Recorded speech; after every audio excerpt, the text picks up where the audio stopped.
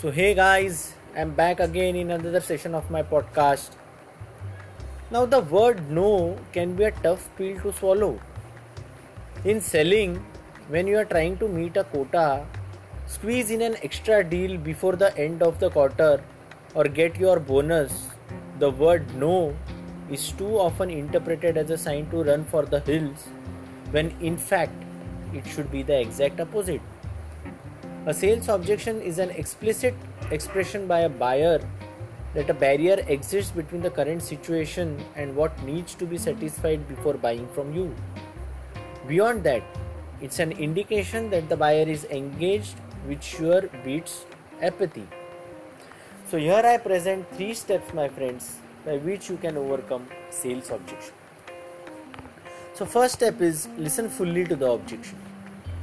Your first reaction when you hear an objection may be to jump right in and respond immediately. Resist this temptation. When you react too quickly, you risk making assumptions about the objection. Take the time to listen to the objection fully. Do not react defensively.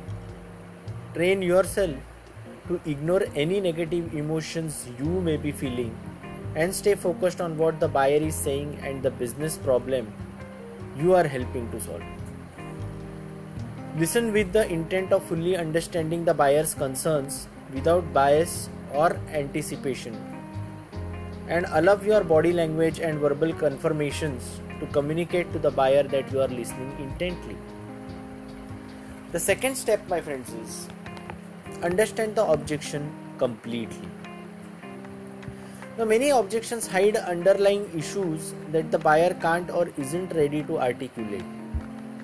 Often the true issue isn't what the buyer first tells you. It's your job to get to the heart of the objection and then fully understand it and its true source. To do this, you must ask permission from the buyer to understand and explore the issue.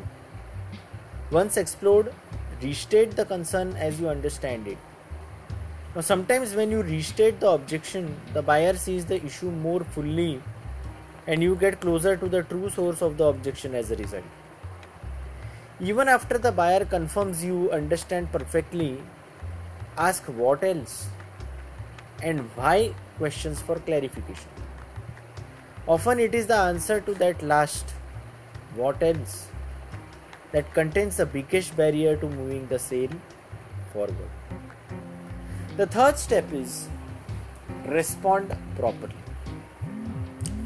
After you are confident you have uncovered all objections, address the most important objection first. Once you work through the greatest barrier to moving forward, other concerns may no longer matter or feel as important to the buyer. You should do your best to resolve their issue right away. The more you can resolve issues in real time, the greater chance you have of moving the sale forward. If you need more information to resolve a specific concern, you may have to look something up. Don't wing it. Buyers can sense that and it creates distrust. Long-winded responses can seem insincere, so keep your responses clear and to the point. So here are the 3 steps, my friends, by which you can overcome sales objections. So it's my humble request to all sales professionals to please inculcate or implement these steps in order to overcome your sales objections. So if you resonate with my thoughts, my friends, then please do join my closed Facebook group by the name Figuratively Speakers. So see you in next podcast, my friends. Till then, this is Sanket Derivan signing off. Stay safe, take care, and goodbye.